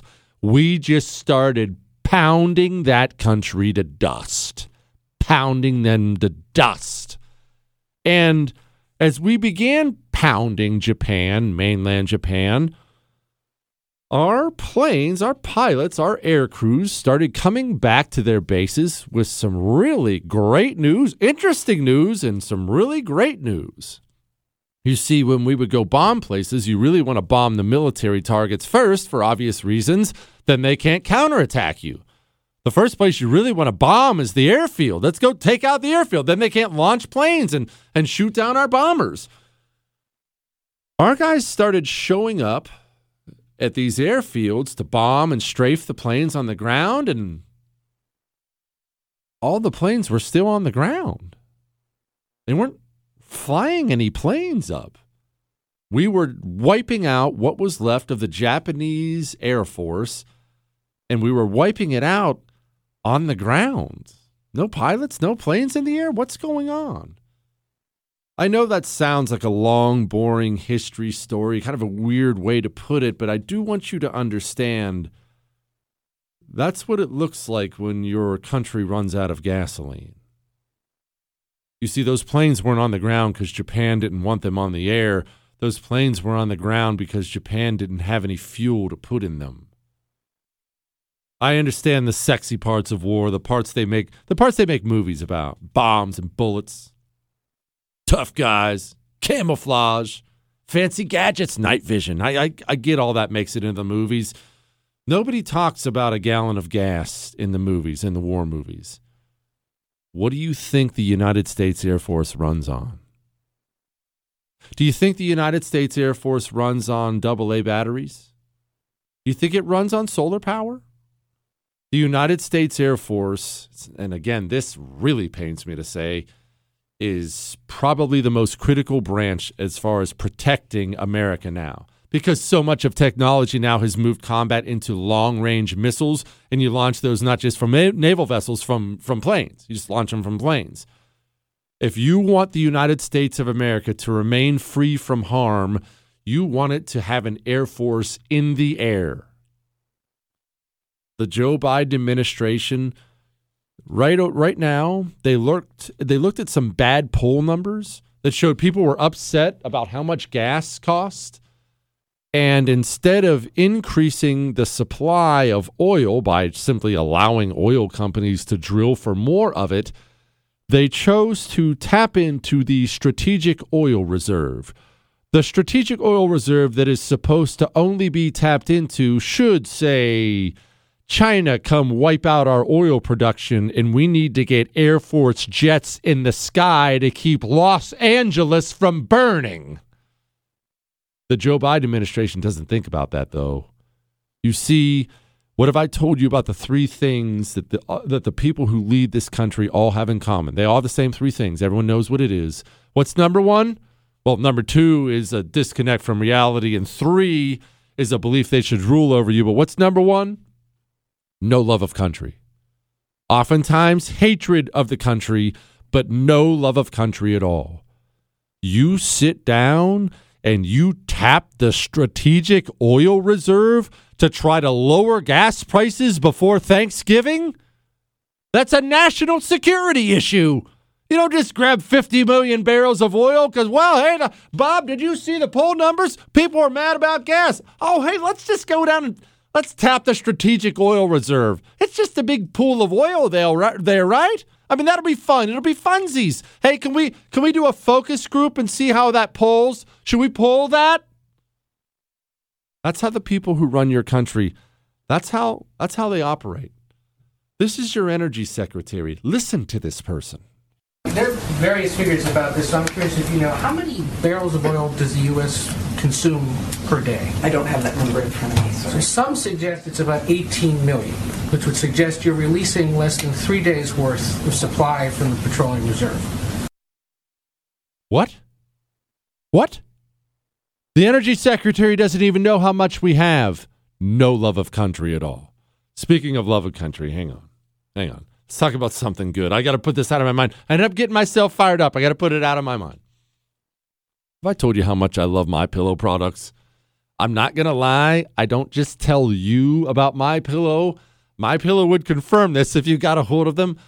I sent off a little bit of an order myself yesterday. I think there were probably 15 items on there. Yes, I know the MyPillow, the original MyPillow, is a steal of a deal right now. $19.98. It's normally $69.98. Right now it's $19.98. When you go to the mypillow.com, use the promo code Jesse, you get that deal. But they have over 150 other products. Giza Dream Sheets and mattress toppers and slippers and more. Believe me when I tell you, there's a deal on a lot of it, and it is all the best quality, and it's all made here in America. Go to mypillow.com, use the promo code Jesse, and take advantage of the deals. And it's time to get that Christmas shopping done. Go to mypillow.com, promo code Jesse. Your family will thank you. The Jesse Kelly Show.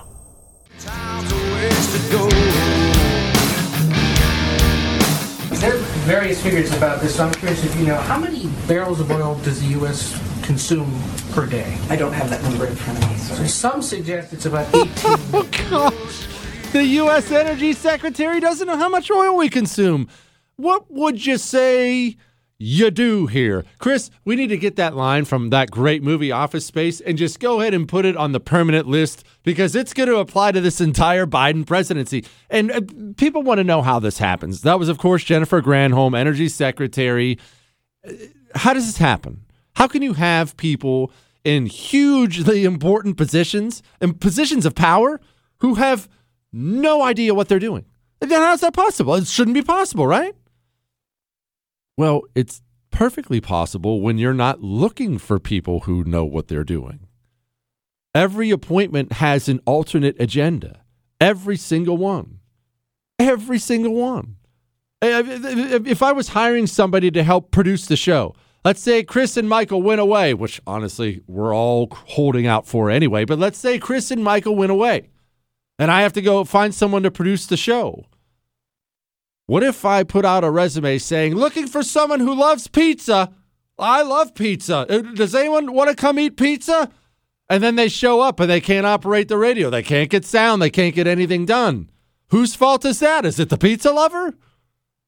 When they seek out these people for these hugely important positions that matter to us, they matter to you, they matter to me, they're not even looking. They're not even looking for qualified people. Isn't that the most stunning thing in the world? It's amazing to me. It is amazing to me. Before I forget, you know I have a TV show, right? Every single night. My TV show's on the First TV, and it's on immediately at 9 p.m. Eastern Time. And tonight, I actually have former Speaker of the House Newt Gingrich coming up on the show. My show is called I'm Right. And he's super upset about the whole Rittenhouse stuff. I'll tell you a little funny story about Newt Gingrich, actually.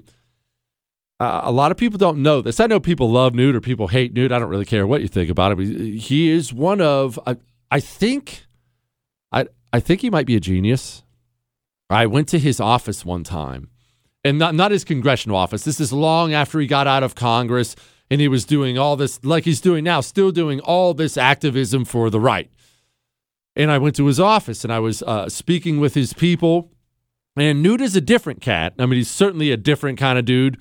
But I go into his room where he does all this thinking and he sometimes meets with the staff there. And I'm looking at, and the walls kind of look a little different. They're all white.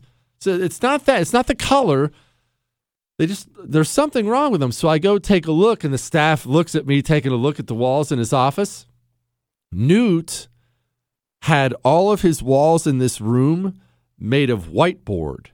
So at any given moment, he had the freedom to get up with just some markers and just start sketching things out and writing things on the walls and various ideas he had. And, he ain't looking for a pen. He just strolled right up to the wall and sketched things out. And there was writing all over it. All over it. And I've known people like this before. I'm telling you, these people end up being geniuses. Like me, Chris. Oh, gosh. This clip from Joe Biden today. I'm going to play you this clip from Joe Biden today. And it probably won't bother you the way it bothers me. But this stuff grades on me. It grades on me badly when I hear this stuff. I despise this Western, I'm not even going to say American because it's happened across the West, this Western problem that now men are presented and think they're supposed to be in every level as some weak moron. I hate it. It's everywhere you look. It's in every sitcom or movie. There's the stupid man. He needs to tie his shoes. Someone get a woman. Oh, that stupid idiot oaf. Men are such oafs. Women are saintly angels. And they're geniuses, but men are so dumb. I hate it. It drives me crazy. When I talk to you about Choq all the time, Choq.com, CHOQ.com, when I talk to you about Choq, I talk to you about Choq for a reason, because they take this manhood stuff very seriously. And by the way, promo code Jesse gets you a huge savings at that website. So Choq.com. I'm not going to get sidetracked, though. Forget about Choq for a second. Joe Biden doing this, oh, I'm so dumb. Hey, Jill, can you help me out thing? It bothers me. Now, where am I supposed to go? I'm supposed to get back and see how she points. Look at this. Get back here. You can tell she's a professor, can't you? Well, I'm heading back, Jill. I promise. I'm coming. Oh, I got to introduce the chaplain. The chaplain's going to say a prayer before we eat. I know it's not a big deal. I'm not going to dwell on it. And I look, I don't mind a couple old man jokes. You're going to have to forgive me. I demand more from the commander-in-chief. Is that a big deal if it's your grandpa? If it's my grandpa, God rest his soul, well, both of them. No, it's not a big deal if it's either of those. It's not. It's a big deal that that's the commander-in-chief. Other people watch when this person talks. Other people watch when this person talks. Right now, as we speak, Xi Jinping is surrounded by his advisors in China, and China has a written down plan to defeat the United States of America, and they even gave us a date by the year 2050. This is not secret. This is in writing. They want us taken down by 2050, and they pay attention to everything we do on top of the endless spying they have in this country. They listen to every word Joe Biden speaks. What do you think Xi Jinping thinks when he hears this? Now, where am I supposed to go? I'm supposed to get back and see how she points. Look at this. Get back here. You can tell she's a professor, can't you? Well, I'm heading back, Jill. I promise. I'm coming. Oh, I got to introduce the chaplain. The chaplain's going to say a prayer before we eat. I'm sorry, I don't think it's entertaining. I don't find any enjoyment in it at all. And a reminder for everybody, we have Daniel Turner coming up next. Daniel Turner, for those who don't know, it's a rare second guest on the show. You know I don't do that much, but with all this talk about the strategic oil reserve, I thought we better have someone on who knows what they're talking about. Daniel Turner is one of these energy genius guys. He understands how much coal do we use, how much oil, how do we get it, how does all this stuff work? One of the sharper guys. He's with Power the Future, and he's joining us here in, just a couple minutes from now, and he's going to go over, 50 million barrels of oil from the emergency reserve. Why? What does that get us? What does it do? Does it lower gas prices? Maybe it does. If anyone knows, Daniel Turner knows. Let's find out next.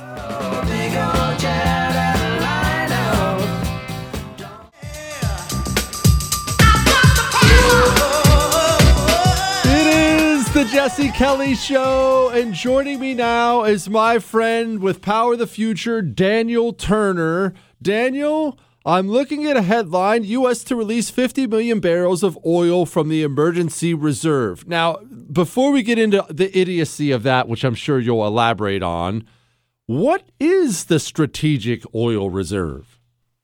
Yeah, it's great to be back on, Jesse. The reserve is set aside for emergency purposes. So let's imagine a worst case scenario. America's being attacked.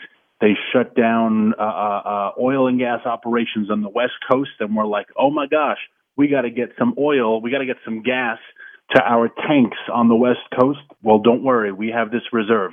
It's a strategic reserve in various locations throughout the country. It's not all centralized in one spot, and it is for emergency purposes. This president is using it as like a reserve fund. Like after you blow all your money at the craps table in Vegas, you're like, at least I got my 401k I can dip into. Okay, 50 million barrels sounds like a lot. Do I dare ask how much is in there? And you know what's the best part? A couple hours ago, the Secretary of Energy was giving a press conference, and she was asked, how many barrels do we consume a day? And her response was, I don't have that answer in front of me. And it's because Jennifer Granholm, the Secretary of Energy, is a politician. And I don't have a lot of respect for politicians. She's a mediocre governor. She ran a terrible state in Michigan. Crime shot through the roof. She's not from an energy state. She doesn't have an energy background. But she's a brilliant politician because she convinced this administration to make her Secretary of Energy. And so she doesn't know how many barrels of oil we use a day. The answer to your question is around 19 million. So 50 million barrels a day, doing the quick math, like yourself, I'm not a college graduate. That's not a lot of days of oil. So what will it do to price? Absolutely nothing. This is an effort of Joe Biden's handlers to say, oh, crap, we better do something before Thanksgiving. What do we do? Or, I tweeted this a little bit earlier, or it's his handlers saying, oh, crap, the guy who killed everyone in Waukesha, Wisconsin is a Biden supporter. How do we distract from this and pretend we're the good guys? So, boom, here's a dumb decision we can make. Okay, this is insane. They're releasing, honestly, I know I'm preaching to the choir here, but releasing 3 days worth of oil won't actually do even what they want to do. And we all know what they want to do. They want to lower the price at the pump, so at least temporarily, so people feel a little better. But it won't even do that, right? No, not even remotely. It's not going to have any dent on prices. And remember, they are selling it back into the global market after we've already paid for it, right? Taxpayers paid for this money. Government doesn't have any money. They don't have any oil. They use tax dollars to buy it, put it in reserves for an emergency. But I mean, again, look at the history of government. Every time we've ever talked about a rainy day fund, Al Gore used to talk about the lockbox. Remember? Does any of this fund exist? Is there any rainy day fund?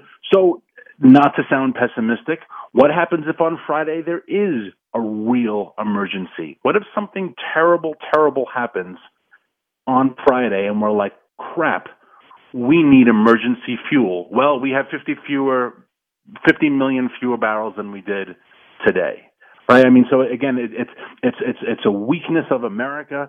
It's the same of this administration capitulating to OPEC.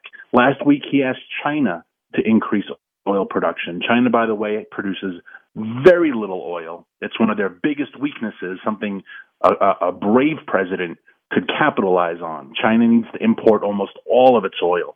Boy, we could bankrupt the communist Chinese in a matter of months if we so desired. Where do they get their oil from, Daniel?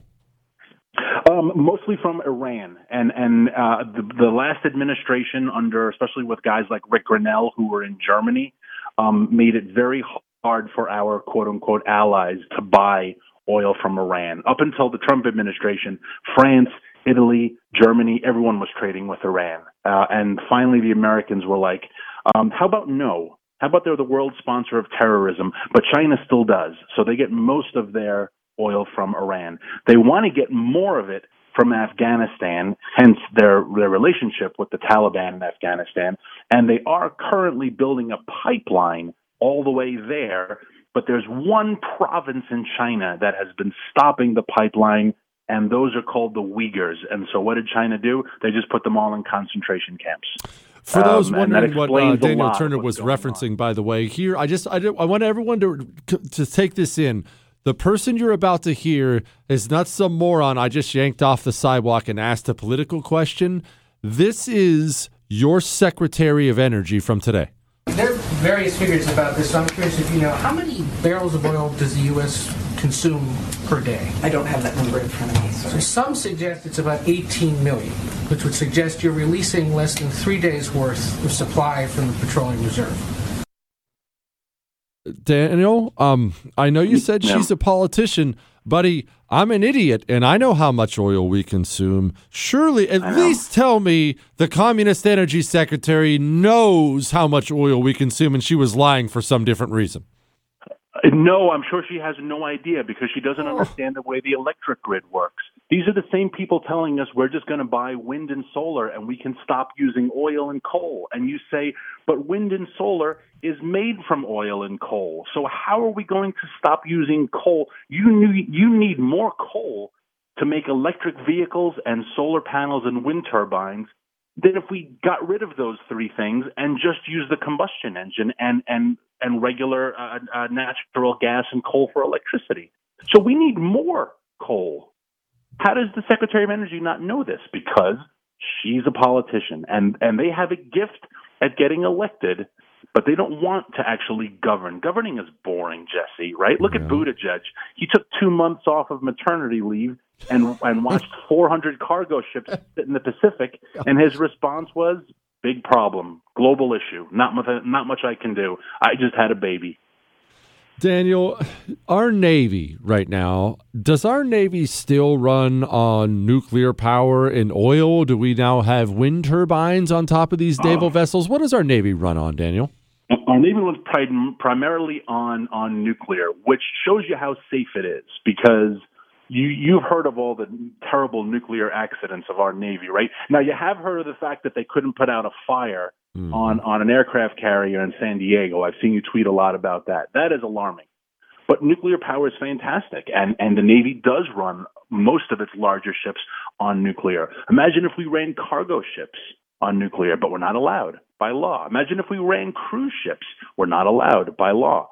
So the government uses nuclear, but the free market isn't allowed to use nuclear. If we had our druthers, Jesse, you should be able to build either a small nuclear reactor or a small coal plant in your backyard.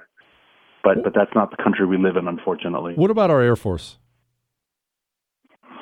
Can survive without fossil fuels. There is yet a plane that has had a manned flight that runs on renewable energy. A plane has run on solar panel that was unmanned. Because one of the problems with solar is their batteries are extremely heavy. Ask anyone who has any green car, a Tesla, that is the biggest drawback. The batteries are huge, they're very expensive, they only last about 8 years, and they are very, very heavy. So our whole Air Force runs on fossil fuels because fossil fuels are friggin' awesome. They've made us the greatest country in the world. But this administration doesn't see them that way. Yes, they never they celebrate sure America, Jesse. They don't celebrate us. Daniel Turner, Power of the Future. Love all your stuff. Appreciate you, my friend. I celebrate you, Jesse. Happy Thanksgiving. You too. Happy Thanksgiving. How about that? Now, do you want your kids to be educated the correct way, or do you want the filth to be poured into their eyes and ears like it is now? I know the answer to the question. It's a dumb rhetorical question. It's just how. The question's always how, right? Jesse, I want my kids to learn the right things. How? And understand, I say the same thing. I go through the same thing. I seek out what I can teach them. I'm such a big fan of the Tuttle Twins books because they've made it so easy. One, my kids love them. My kids are 11 and 13, and they have them all the way down to toddler age, or if you had older teenagers, they have these Tuttle Twins books. And they teach kids about the dangers of communism. They teach them what is the proper role of government. Kids don't know that stuff. You know it. They don't. Property rights. What's property rights? Sound money. What does that even mean? Your kids can become smarter than everyone else about the way the world should work. Go to TuttleTwinsJesse.com. That's TuttleTwinsJesse.com. That gets you 35% off, and it gives you free activity workbooks, which I also encourage you do with your kids. TuttleTwinsJesse.com. Truth, attitude, Jesse Kelly.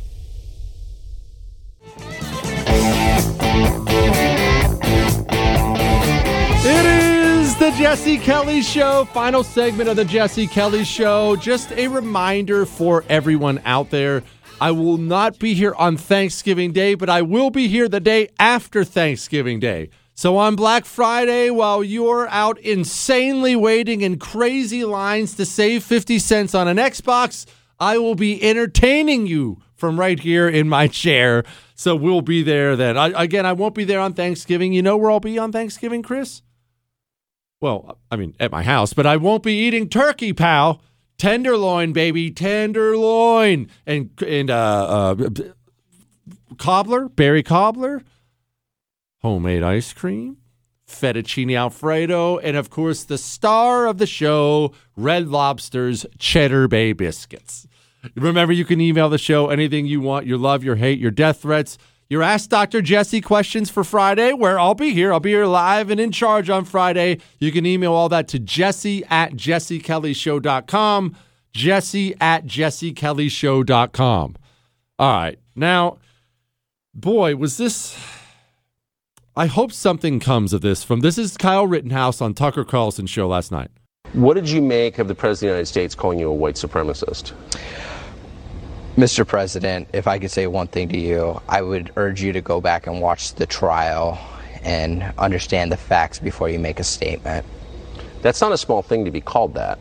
No, it's actual malice, defaming my character for him to say something like that. Just wanted to give everyone a heads up. As you know, I'm not a lawyer. You're probably a lawyer, and you're probably more experienced in the law than I am, but I do sadly know some lawyers. So I thought that perked my ears up a little bit. As malice is what he said, and defaming my character. That's not how people normally talk. I mean, you might say he's a jerk. That was an insult. That wasn't true. He's lying. Malice and defaming my character, that's lawyer talk, baby. And that's lawyer talk because Joe Biden's about to get sued. And keep in mind, it was not President Joe Biden who called Kyle Rittenhouse a white supremacist. It was not protected candidate Joe Biden who called Kyle Rittenhouse a white supremacist. I don't know what's going to come of all that. I don't. I really don't. Maybe all these lawsuits will finally bankrupt some of these scumbag news organizations. Maybe they won't. Maybe all of it will get tossed out. But I do know this. It is time to go get a pound of flesh from these people. I don't care. The freedom of the press, all this other stuff, that's very, very important. We have reached a dangerous place in this society when you can just on a whim decide you're going to murder someone's reputation. That is a big deal. And calling someone a white supremacist or a Nazi and then repeating it and repeating it and repeating it and having all the most powerful people in society repeat it so half the country thinks it's true, that's a big deal. That's a really big deal. So, again, my thoughts on it are, I'm glad he did Tucker Carlson's show. I think Kyle Rittenhouse should now go away for Kyle Rittenhouse's sake. I support him 100%, always will. Think he did an awesome thing, something I support all the way. Glad he's acquitted. I think that kid should go hang out with his mom and get out of this rat race because he's already getting death threats. We're already hearing from his attorney. Death threats coming from all over the place. It's terrible. So, Kyle, go. If you're listening, have a beer. Go fishing. Find a pretty girl. Take her to go get some pizza. Go get away. And now, Here's a headline. Go, you know the thing. headlines we didn't get to. Chris just informed me Kyle Rittenhouse is under 21 and can't have a beer, and to which I responded, okay, nerd. Back to the headlines. Headline: soldiers who refuse vaccination can still serve, but their careers are over. Army officials are telling soldiers who refuse to get vaccinated against COVID-19 they aren't getting booted immediately, but they can't stay in service for a career.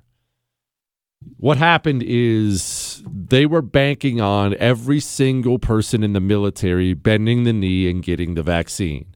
That's why immediately they started throwing around things like dishonorable discharge will ruin your whole life. Well, an unpopular administration can hardly be seen dishonorably discharging tens of thousands, if not hundreds of thousands of people for not getting a vaccine. That is the kind of thing that doesn't go over well with the public. Essentially, the Biden administration played chicken with our service members and lost. They played a game of chicken. They lost. So how are they doing this now? Well, the system doesn't sit back and say, I blew it. My bad. The system simply adjusts. You don't have to dishonorably discharge somebody. You just have to let some dedicated soldier who wants a career in the United States Army, you just have to let them know they have no more career.